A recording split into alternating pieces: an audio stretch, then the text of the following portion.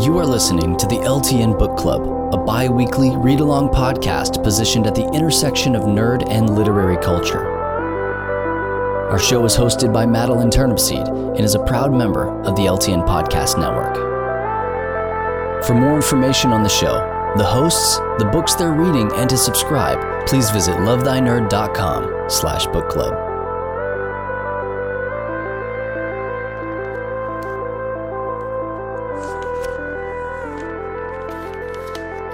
Hello and welcome to this very special alt-content episode of the LTN Book Club Podcast. Tonight we are talking about the book called Lent by Jo Walton. For the first and probably only time on our podcast, we have a content warning for heresy. This book contains what Jon very nicely called speculative theology. And some of the things that we're going to talk about, you may not agree with for your own personal faith. Some of the things that we profess, you may not agree with. Our views are our own and not necessarily reflective of the views of Love Thy Nerd as a whole organization. We are parachurch, so we span many different flavors of Christianity. With that said, there's not really a way to talk about this book without spoiling it. So we're going to get going. That being said, before we go down that route, this is a great book. I'd highly recommend it. It's speculative historical fiction. So yeah, just kind of keeping that in mind. It's heavily researched. So good. So if you want to read it without spoilers, pause and go read it. It's short. Come back and then we It's short, but it is heavy lifting. It is, for sure. I am Madeline Turnipseed, and tonight John Campoverde is joining me. Yay. So tell us a little bit about this book. Give us the setup, John.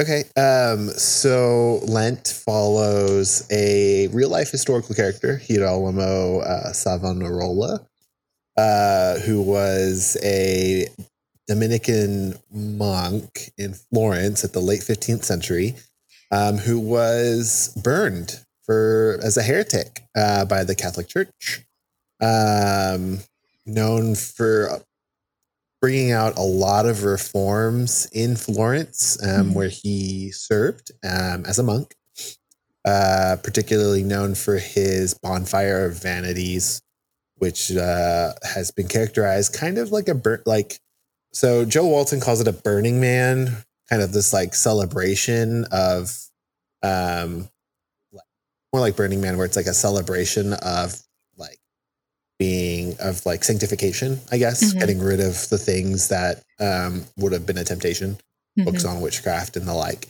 But some people have characterized it as like a your typical book burning, like Fahrenheit 451 kind of thing. I don't know enough about this era of history. We kind of skipped over the Renaissance in my church history classes in seminary so much, and really it all changed with the Reformation. So it's in Florence in the late 15th century. Think Columbus is just discovering the New World. I think the current pope that starts the series is related to the Medicis. Think that era of Florence and the Borgia. So there's a lot of content in mainstream media right now of this area. Of this era, right? Like there was a Medici show and there's a Borgia show, and we have different books. It's a very common history era for historical fiction. And like I said, the book follows that real life character, but twist, and this is where things get a little crazy. Girolamo is actually a demon who part of his torment is to be born on earth as a human, raise and live a life of piety, believing he will be saved, and then upon dying, going back to hell and being punished and living out the agony of being close to God, but then not being in his presence, or like realizing how foolish he was, and living out that like realization over and over and over again. So we're going to be talking about demonology and hell. We'll be talking about soteriology, salvation, and heaven and hell and all of that. And then we'll be talking a little bit about ecclesiology in the church and kind of how that plays in Girolamo's story in this era. Yeah. So when I first saw this book pitch in a review online, they said it's like Groundhog Day, but in Renaissance Florence. And I was like, sounds great. Where do I sign? Yeah, it's good. It's so good though. Walton has some really great like sections where she just like talks, and it's like you just want to sit in it. Well written, good prose. Really, really well done. So there are a couple of anachronistic things that we picked up on the book, and part of that is, this was written. I didn't actually write down what era this was when this was published, but this was written early 2000s. Recently. Yeah, within the last 10 years. So it unavoidable for the flavor of the modern era to affect it, but it doesn't take away from the overall message of the book, I don't think. 2019. Sorry. Thank you. 2019 publishing year. So like in every conversation about religion in this era that we're having right now, you're going to be talking about gender and the role of gender in the church or in religion. And so there's a character, Isabella, who is one of Girolamo's friend's mistress.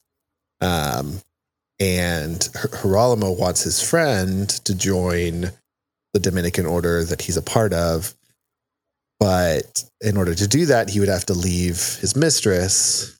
And Girolamo finds out that his mistress has like the ability to like have visions and some kind of like spiritual powers. And so he wants her to also dedicate herself to the Lord and service to him. But while a typical monastery will take Pico, Girolamo's friend, that she would only be allowed to go to a Magdalene convent, which would mean where she would pay penance for fornicating and having sex outside of marriage. Meanwhile, the man in the situation would not have to do that.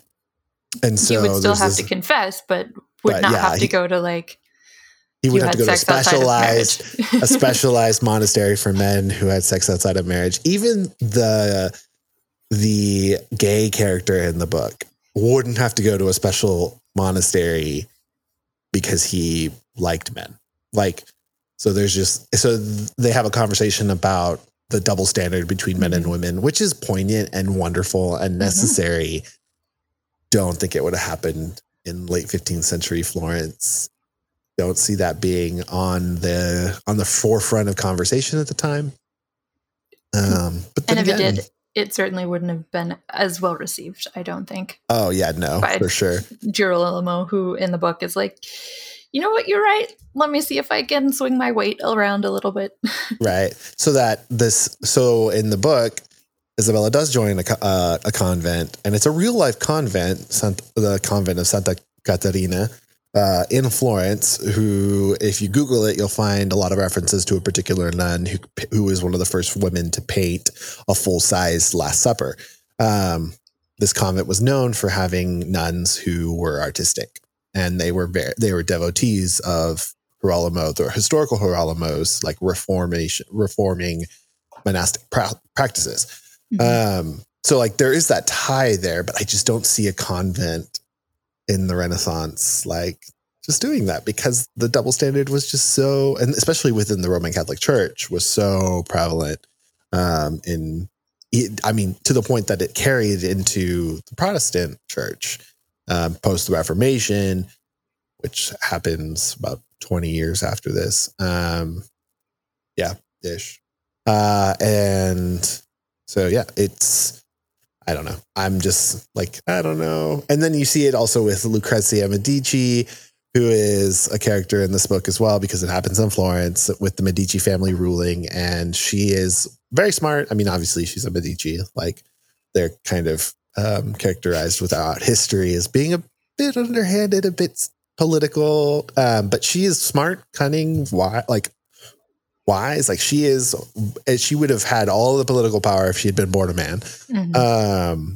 And so Girolamo kind of, after his conversation with Isabella in a next life or some of his lives, does kind of lift her up that way, which I don't, again, see happening or being as well received as it was in the book in 15th century Florence. But other than that, but then again, who's to say what would have happened if Girolamo was an actual demon reliving all of his lives. Yeah, right. Maybe it didn't happen in this timeline, but in a different timeline, it does. Who knows?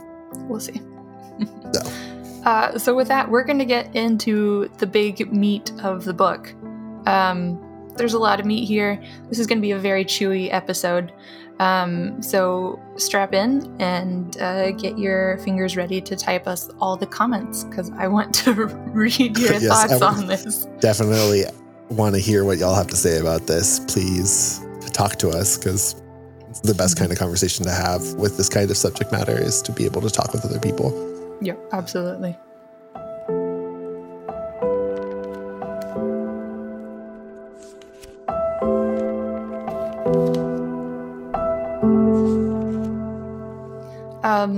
So starting out with the most obvious, the topic of demons in hell, Girolamo, and we meet another demon later on in the book, Crookback, which is his demonic name. Or is that his demonic name? He goes by that is his demonic name.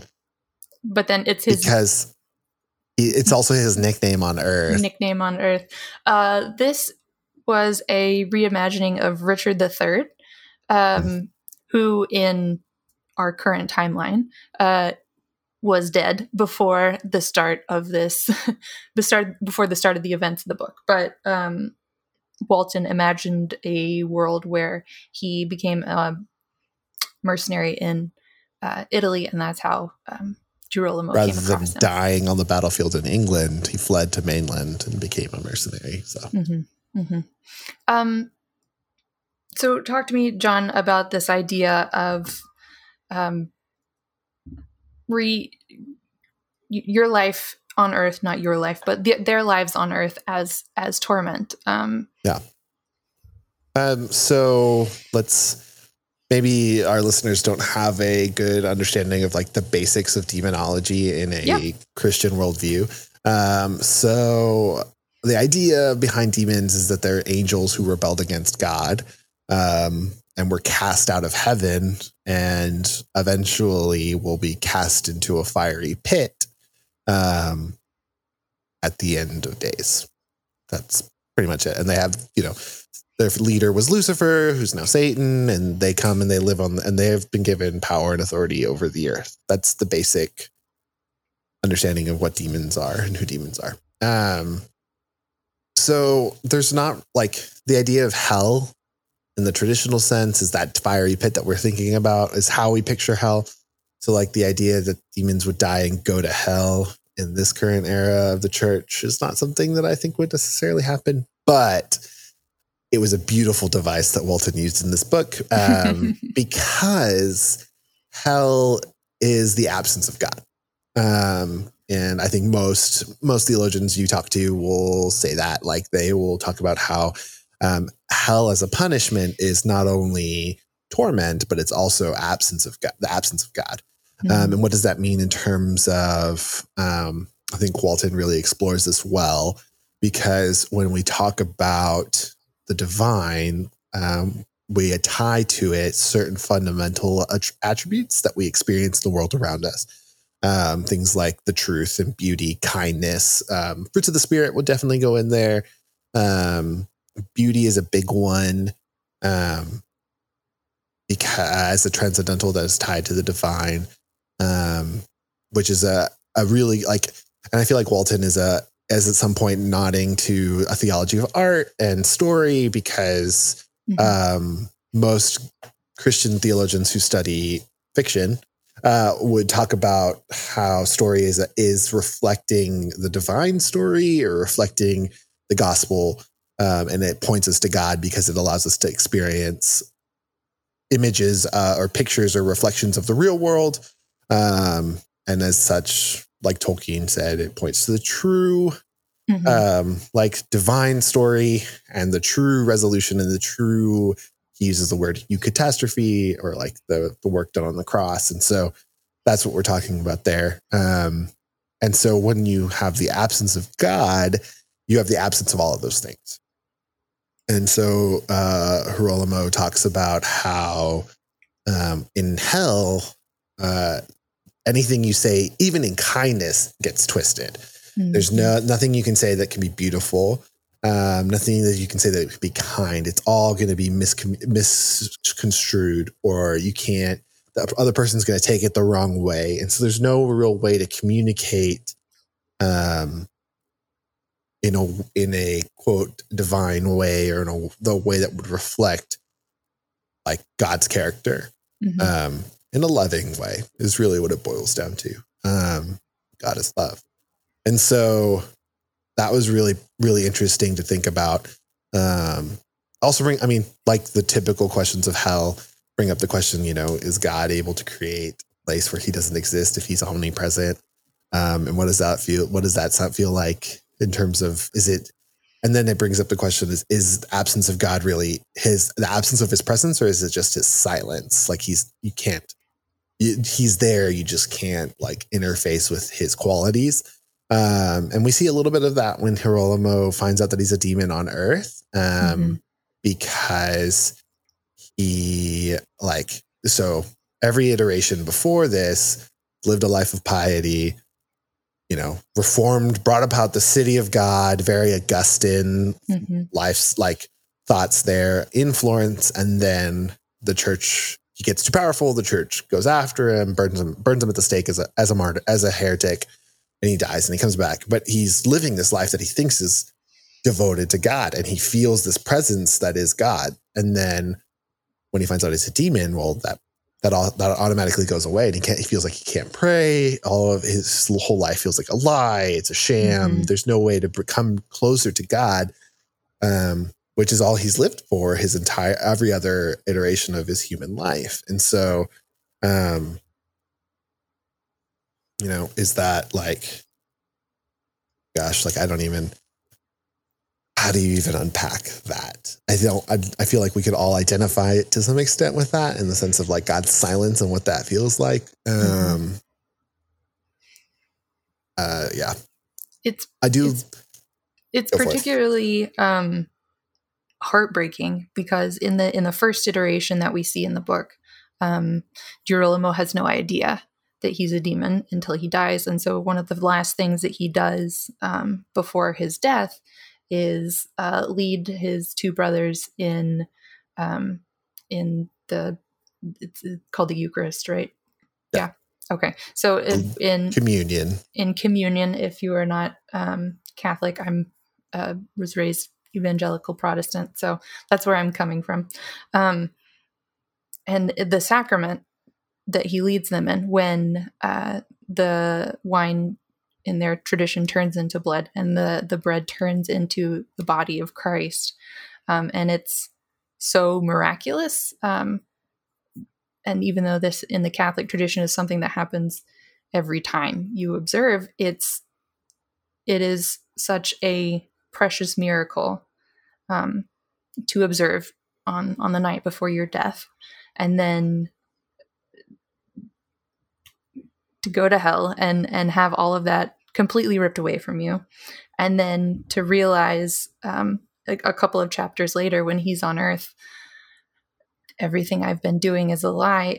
Up until that point, when he prayed, he felt like God was there and God would listen. And then remembering what it was like to actually be in heaven and be with God before the fall, and feeling his immense, vast separation from God. He's like, I could pray, but what is the point?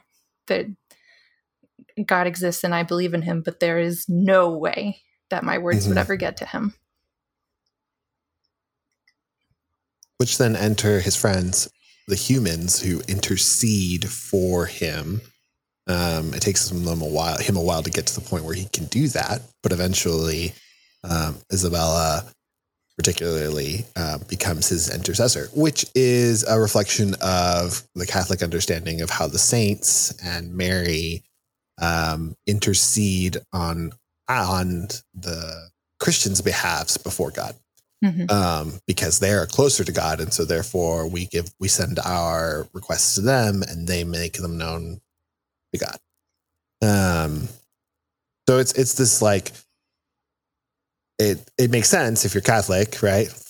Well, I can't talk to the saints because they're too close to God, so I'm going to talk to the people who can talk to the saints, who can talk to we're just going to send it further up the ladder, or for one more rung down. So I'm just going to go to the next rung up and let it go up. Yeah, I mean, if that's your understanding of how prayer works, then that makes sense. And it was really beautiful to see that community aspect of them coming around him and working for his salvation, which the book kind of assumes a universal salvation, the idea of purgatory being a heavy play here. And so all things are meant, there's going to be a time when you're going to be working towards your purification so that all people will be saved. And so, which is very different from a Reformation influence theology, which is, we have our 5 solas and sola fide. And so only faith, saved by faith, right? Ephesians 2:8-9, I did Awanas as a kid. So those are the verses, that are in the back of my head. Saved by grace through faith, right? Yep. But in this book with purgatory is a constant theme that they come back to in terms of, the humans or people, believers, are going to go to purgatory and then eventually be before God.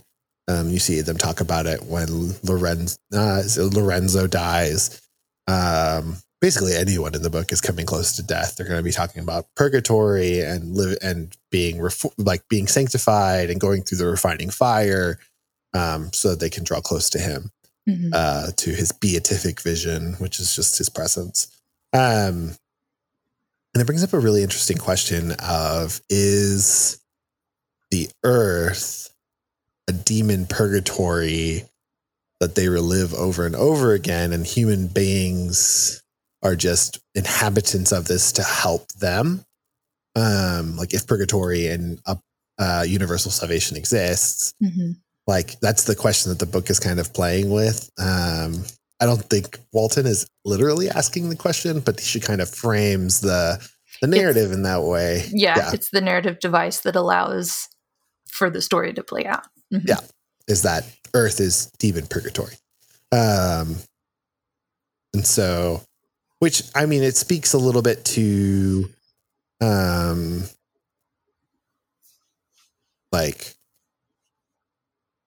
need for community within religion or within our faith, in the sense that we are not meant to be by ourselves. Even in his torment, Girolamo has friends, right? And that's part of what is the goodness of Earth, is the ability to experience that. In his case, he realizes how futile it is when he goes back to hell, and he can't make friends in hell. But nope. Can't have community. He can't have that closeness, that relationship that he has with Pico or Angelo, or basically any other characters that they have there. All that he experiences in hell is strife and division. So I think it's one of the things that Walton is talking about in terms of like, so funny that she said this right before the Reformation, in the sense that like, which is the great schism, one of the great schisms in church history. There's the east and west split that happens at the fall of the Roman Empire, and then there's the Reformation that happens within the Western Church. And so those are one of the great schisms, division that happens there. But here she's making a point to show that like it's the iron sharpening iron of those relationships that really like refines Girolamo after he realizes what he is, helps him process that and think through it and find. They're helping him find a way to be saved, because there is a work-based salvation in the book. And it's interesting that you point that out, because as Girolamo realizes through multiple iterations how he's like, I've tried to do everything right. I've tried to bring all of the great thinkers and theologians that I have contacts with into my circle. I tried to be the Pope, and I was the Pope, and that didn't work. I don't know. So he's like, I've tried everything that I could think of, so I'm going to try the wildest things that I can think of. And he goes far away from all of the people that he knows and loves. And, I'm going to go to try and reclaim Jerusalem. I'm going to try and go and, go on the road and go to pilgrimage to all the people that Brother Marcelio writes letters to from far away. I'm going to go to the New World on Columbus's boat. And every time, like, those are some of the shortest chapters, because they're the lives that, for the purposes of our story, bring him the least community, the least unity in reaching out towards the people around him, in order to bring himself closer to his salvation. I didn't even think about that, but you're right. Like, and one of the devices that Walton uses in this book is the chapter titles are taken from the Lord's Prayer. And those chapters, it's just a repetition of the same line over and over and over again. Like he's stalled, in the prayer. Like he can't get any further. And then it's when he decides to stay in Florence that he gets, it's one more word until you get to the last chapter, which is the full line. Attains it. So but in order to do that, he has to have community, not just with humanity, but also with demon, which is an interesting. Before we talk about that, I feel like we should also mention where the title of the book comes from. Yes. It's what chapter is it that they make the play? So the book itself takes place during the Lenten time in the church calendar, which is the 40 days before Easter. It's a period of fasting and of purification from the sins of the year to bring you closer to Easter, which is celebration of the death and resurrection of Christ. So on one level, she's talking about the time period, because everything basically takes place during Lent. This sense of like fasting, of denying oneself in order to. But it's what chapter is it? Chapter 17, when after the first iteration of Girolamo's life, they talk about how he is lent to earth, and then comes like every time to be reborn. And so there's that as well. It's like he's a demon lent to earth for a purpose, and returned to torment, and then returned to hell, and then lent and returned. And so she's playing off of, so you start the book and you're like, it takes place during Lent, so of course it's named Lent. And then you hit chapter 17 and it's like, No. Lent is he's being lent and returned. And so you go through phases of Lent returned, throughout the book. You get like those chapters, it's like part 4, part 5. Nope, doesn't work. Nope, doesn't work. Nope, doesn't work. And then you get to the last few chapters where he is actually like stays in Florence, and get more conversations. Well, part of it is like you get more conversations with other characters in the book, but also like he's around the people that he knows, and then there's some pretty interesting symbolism into like this. So he tries 6 times to what they call harrow hell, break it open. So, which is a theological term. Christ harrowed hell in the sense that he broke open Hades or Sheol to grab the Old Testament saints and take them to heaven at his death and resurrection.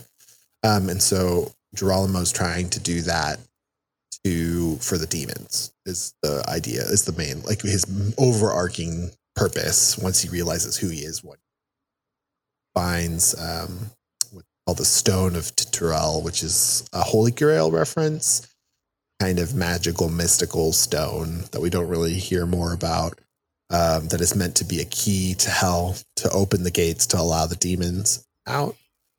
Not to inhabit the earth per se, but to be restored to God's presence. So, so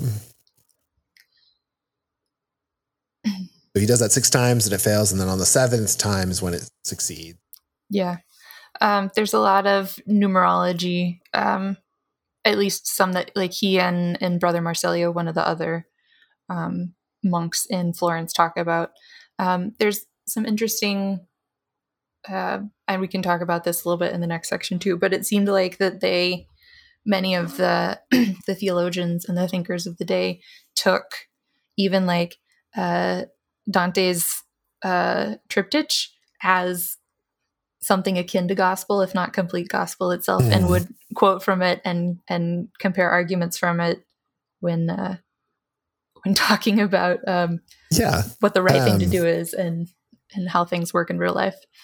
And that's actually an interesting point of Renaissance theology, is the sense that so one of the main people is Anselm, and he said all truth is God's truth. And so with the Renaissance of humanism and classicism, neoclassicism, and the return to Plato and Aristotle and Pliny and all of these like Greek and Roman thinkers, there was a marriage of the thoughts of both into church and theology. So if you visit monasteries in Greece or in Rome, I can remember I was in Meteor, Greece, which is full of monasteries. It's beautiful. And they have the entryway to the chapel in one monastery. On the left-hand side, they have the Old Testament prophets. So Abraham, Isaac, Jacob, Daniel, David.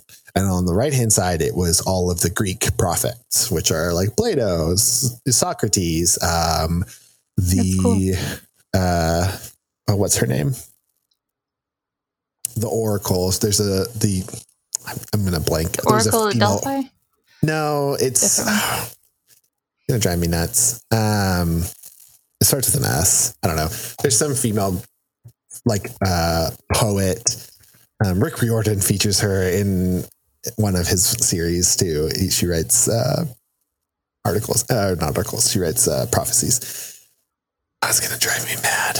But anyway, there's a female prophet the Greeks recognize. This is a Greek Orthodox monastery, so it's a little different. But that's pretty much what's happening in this era of church history, is they're trying to reconcile all things to God, including the humanistic / classic thinkers. And so they're interfacing with Plato. They're interfacing with Platonic idealism and what the church, and because the church fathers, people like people like Augustine, and before Augustine, people like Polycarp or Origen or all of these heavy hitters in the early church theology, they were interfacing with it too. And so they were trying to bring that back as part of the Renaissance.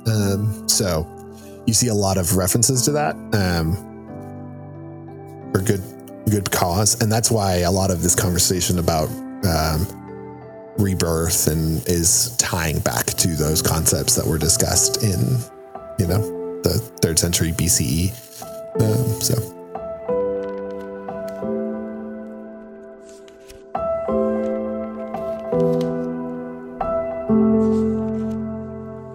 So we were talking about harrowing hell, right? And so apparently throughout the whole book, like we've been talking about how it's Girolamo's like unity with the other people around him that allows for him to feel purpose in his life. And eventually it's unity with Crookback that allows him to harrow hell, right? And there's this wonderful quote, I think, that you pointed out in chapter 47.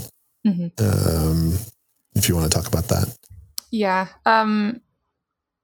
So they start out at the very beginning of the book. Walton does with the quote that most Americans know from Abraham Lincoln, but is actually a verse in the Bible, and I think it's in Deuteronomy. House divided against itself cannot stand, and I can open up Matthew. That part of the book and find out.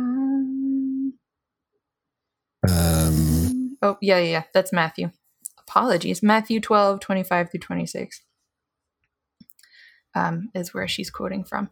So she begins the book with several quotes, that being one of them. And then in our final piece of the story, when Girolamo comes into contact with Crookback, and I will back up a little bit and say Girolamo figured out that Crookback was a demon before Crookback figured out he was a demon, at least on Earth, and keeps running into him through each of his iterations.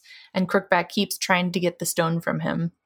And the stone of Titurel, this object that they would use to harrow hell. And Girolamo never trusts that he's going to do what he says, thinks that he's evil because, of course, he's a demon.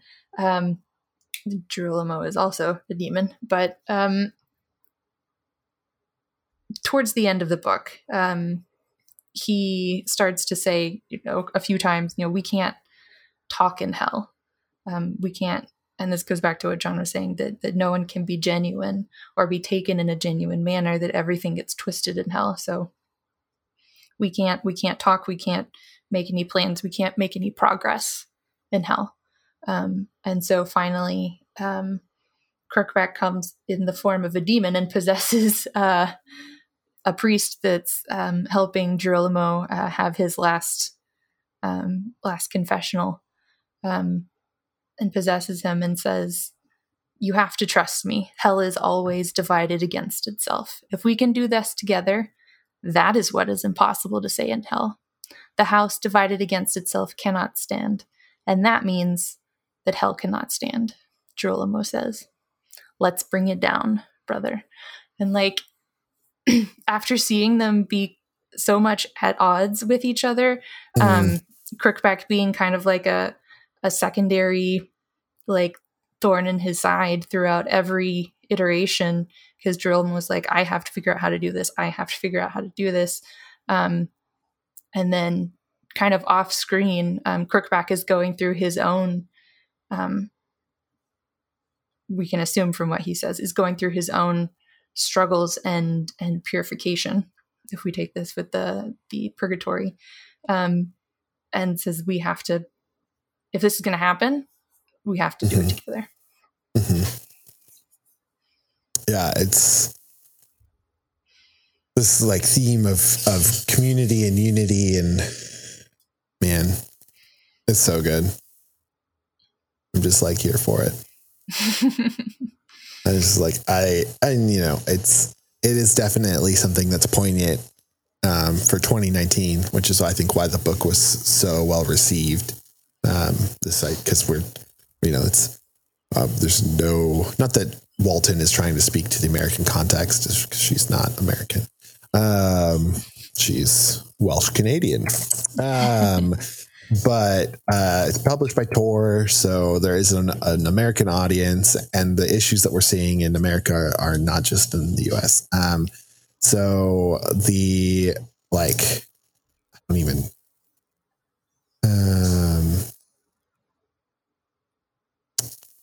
this sense of you need the other people in your life to help you become a better person. We help each other be better. And that's what we're supposed to do. Mm-hmm. Is very, I don't know, it's just inspiring. Yeah. And in our outline, John wrote, if hell is division, is heaven unity? Yes. Which is, go for it. Oh, it's incredibly powerful. I think about Erin Warmbier's story about how she's they're traveling the U.S. and they've had a heck of a time in Las Vegas, but they're watching the sunset out, I believe, on the Grand Canyon. And the sunset is so gorgeous that she just starts clapping as soon as it's done. And they're there with 40 or 50 other strangers, people that are out also sitting on the edge of the canyon. And as soon as she starts clapping at the end of the sunset, everyone else starts clapping. But nobody's making fun of her. There was no pre-scripted, hey, let's all clap because it'll be cool at the end of the sunset. Everyone just felt the moment and was present for it and responded accordingly. And that's the little bit of heaven that we do get to experience here on earth is when we as humans can respond corporately together to the beauty and the truth that we see around us. And that's eventually what Girolamo and Kirkpatrick were able to achieve. Yeah, and it's a very orthodox thought, because we're talking about the visions of heaven that were given in the Book of Revelation show unity, right, amongst diversity, not uniformity, but unity, which the difference. Not everyone is the same, but everyone is together. And so that's the picture of shalom, right? The idea of the Edenic state, this perfect union of all creation together, worshiping God in whatever language they speak and just being there and being present. And so I, as a Christian, that, honestly makes me feel like I need to do better at being an agent of unity instead of division. In terms of the words I say and the people I react to and how and it becomes complicated because you're okay, at what point do you speak up in terms of someone does something wrong? Do you say, hey, we should be more united? How do you bridge the Reformation, right? This church is doing something wrong. We need to say something about it. It leads to schisming, but it's a complicated situation because I, for one, in history, look at the Reformation and say, yeah, Martin Luther, I see you and John Calvin doing good things, trying to bring us back to true Christianity. Don't like that it ended up with the church split, but I understand what you were doing. But it also, I don't know. It makes me want to be more ecumenical is really what it boils down to. And I say that so I was raised in Spanish speaking evangelical Christianity, transitioned into a Baptist church, then non-denom for the majority of my adult life. And now I'm a Methodist. right? So like, this is the closest you've ever been to Catholicism. I know. I'm just getting closer and closer to high church. And like, I seriously debated becoming an Anglican. One of my best friends in seminaries, and it became an Anglican priest. Like, and so it's just, I don't know. I think the more and more you study about God, the more you realize like all the other stuff doesn't matter as long as you love Jesus. And so it really is, heaven is unity. And if we're to bring heaven on earth, agents of heaven on earth, right? If that to reflect our true citizenship, how can we be those agents of unity? I think Walton is trying to bring that up. For the Christians who read her book, I don't think she's expecting everyone who reads it to be Christian. But I do see a big, like, not that every story has to have a moral, but this is just kind of like this one definitely has a moral. yeah, it does. It's pointing towards that for sure. Yep. That even though it's about demon unity for good, it's speaking to human unity. Well, and I mean, if we're being honest, Christians are the worst at like categorizing the other as, you know, satanic or demonic, like, or even within our own different denominations, like, well, yeah, I believe this, and they're close, but yeah. Well, like, okay, so I told people we joined a Methodist church, and so one of my friends from college, which Madeline and I went to the same university, we know a lot of what the Christian culture at our university was like, and I was really big in the bubble, and so I have a lot of friends from the bubble, and one of my friends from the bubble reached out to me. He's like, I see you're going to a Methodist church. Like, I'm worried about you. Oh gosh. And I was like, do you like, because like, what's your stance on women in leadership in the church? Right? Like, oh my gosh, like this has he not been paying attention to anything else you posted? Seriously though.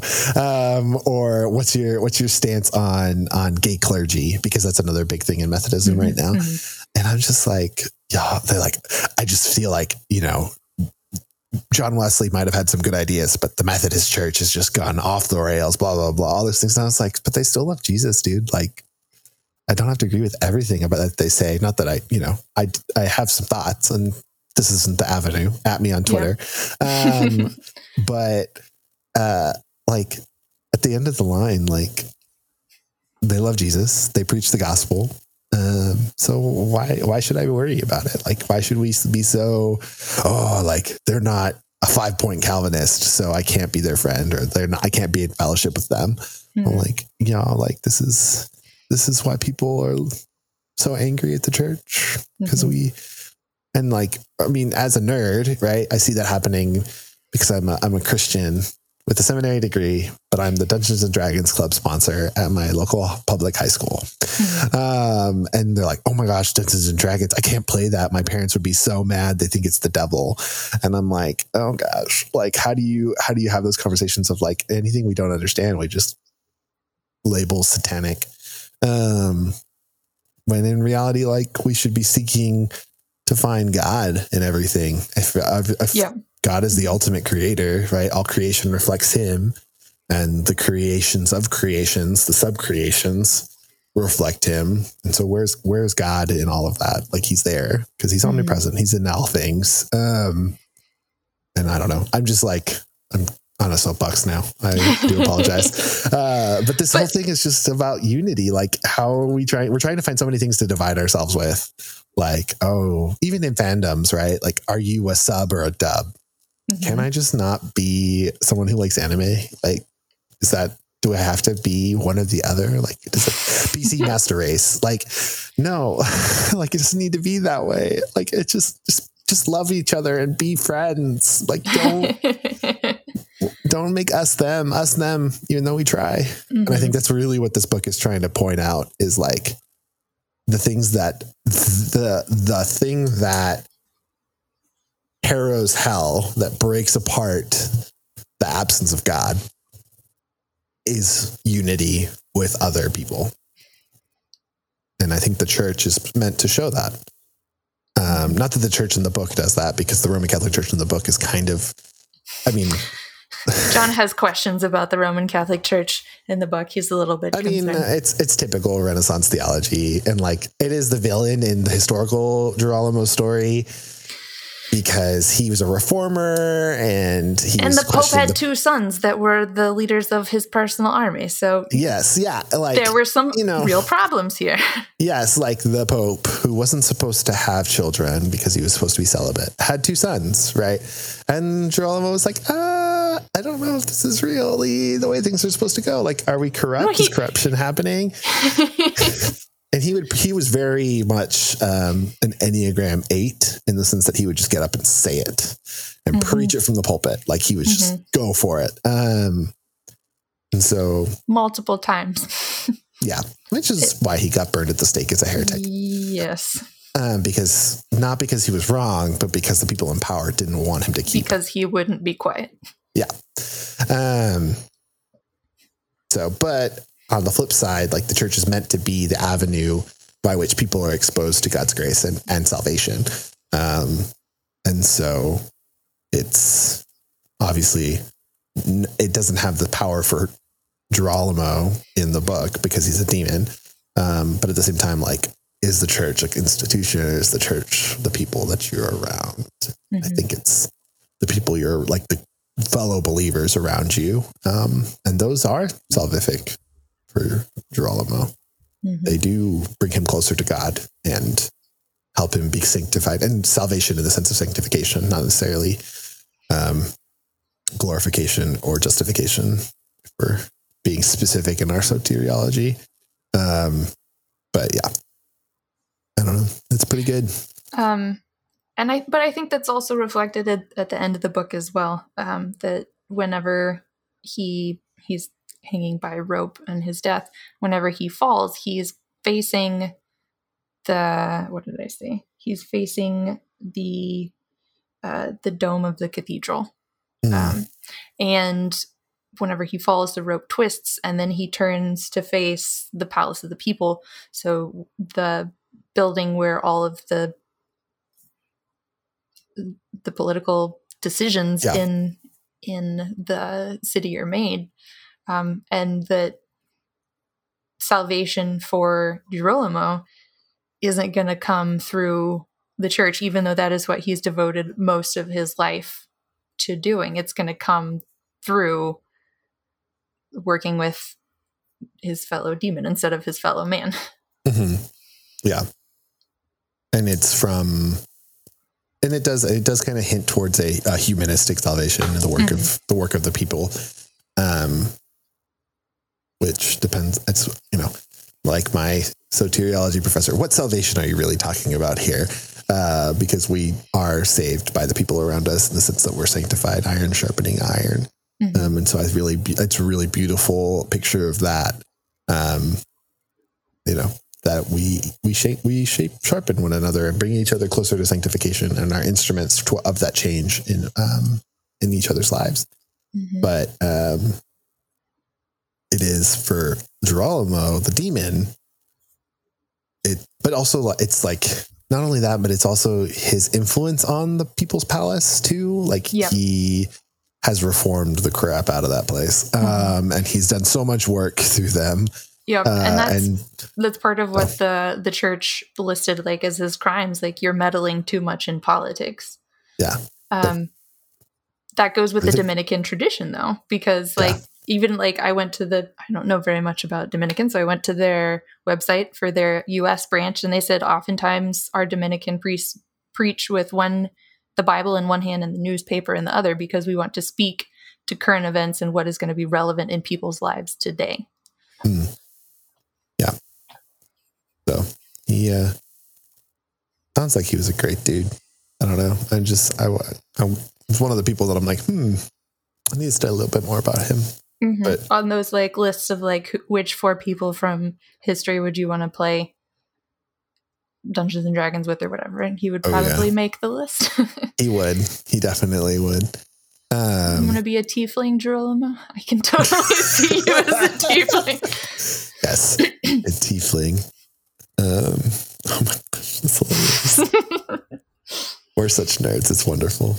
But yeah, I mean, this book, man, this is why I love our conversations, is because it always brings out a little bit more than I would have gotten on my own.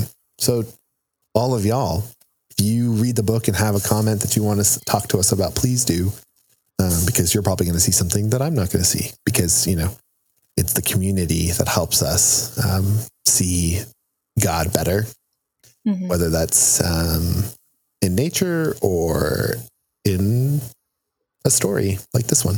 So please give us your comments and sharpen our iron, because we would read these books and just talk to each other, because that's the kind of people we are. But we want to share it with you because I value the greater conversation that we can get to this quite a bit.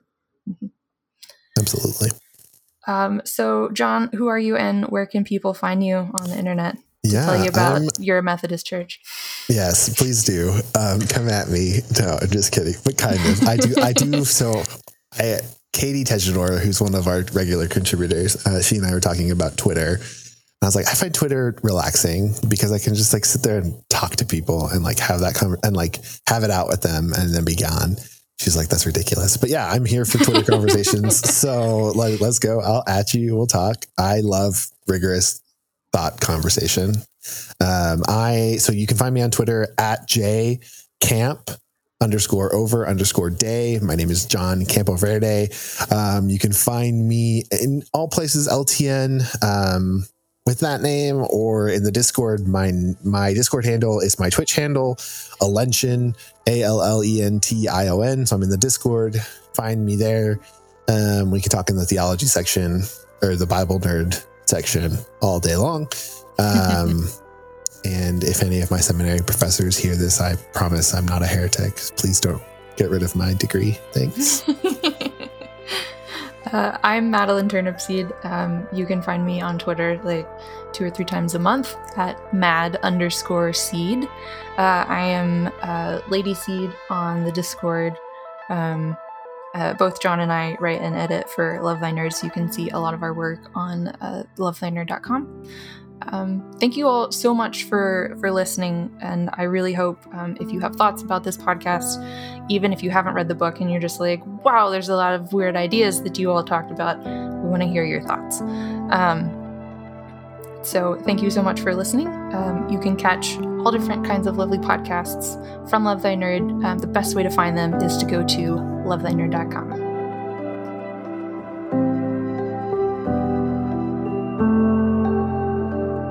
This has been the LTN Book Club. Our show is hosted by Madeline Turnipseed and is a proud member of the LTN Podcast Network.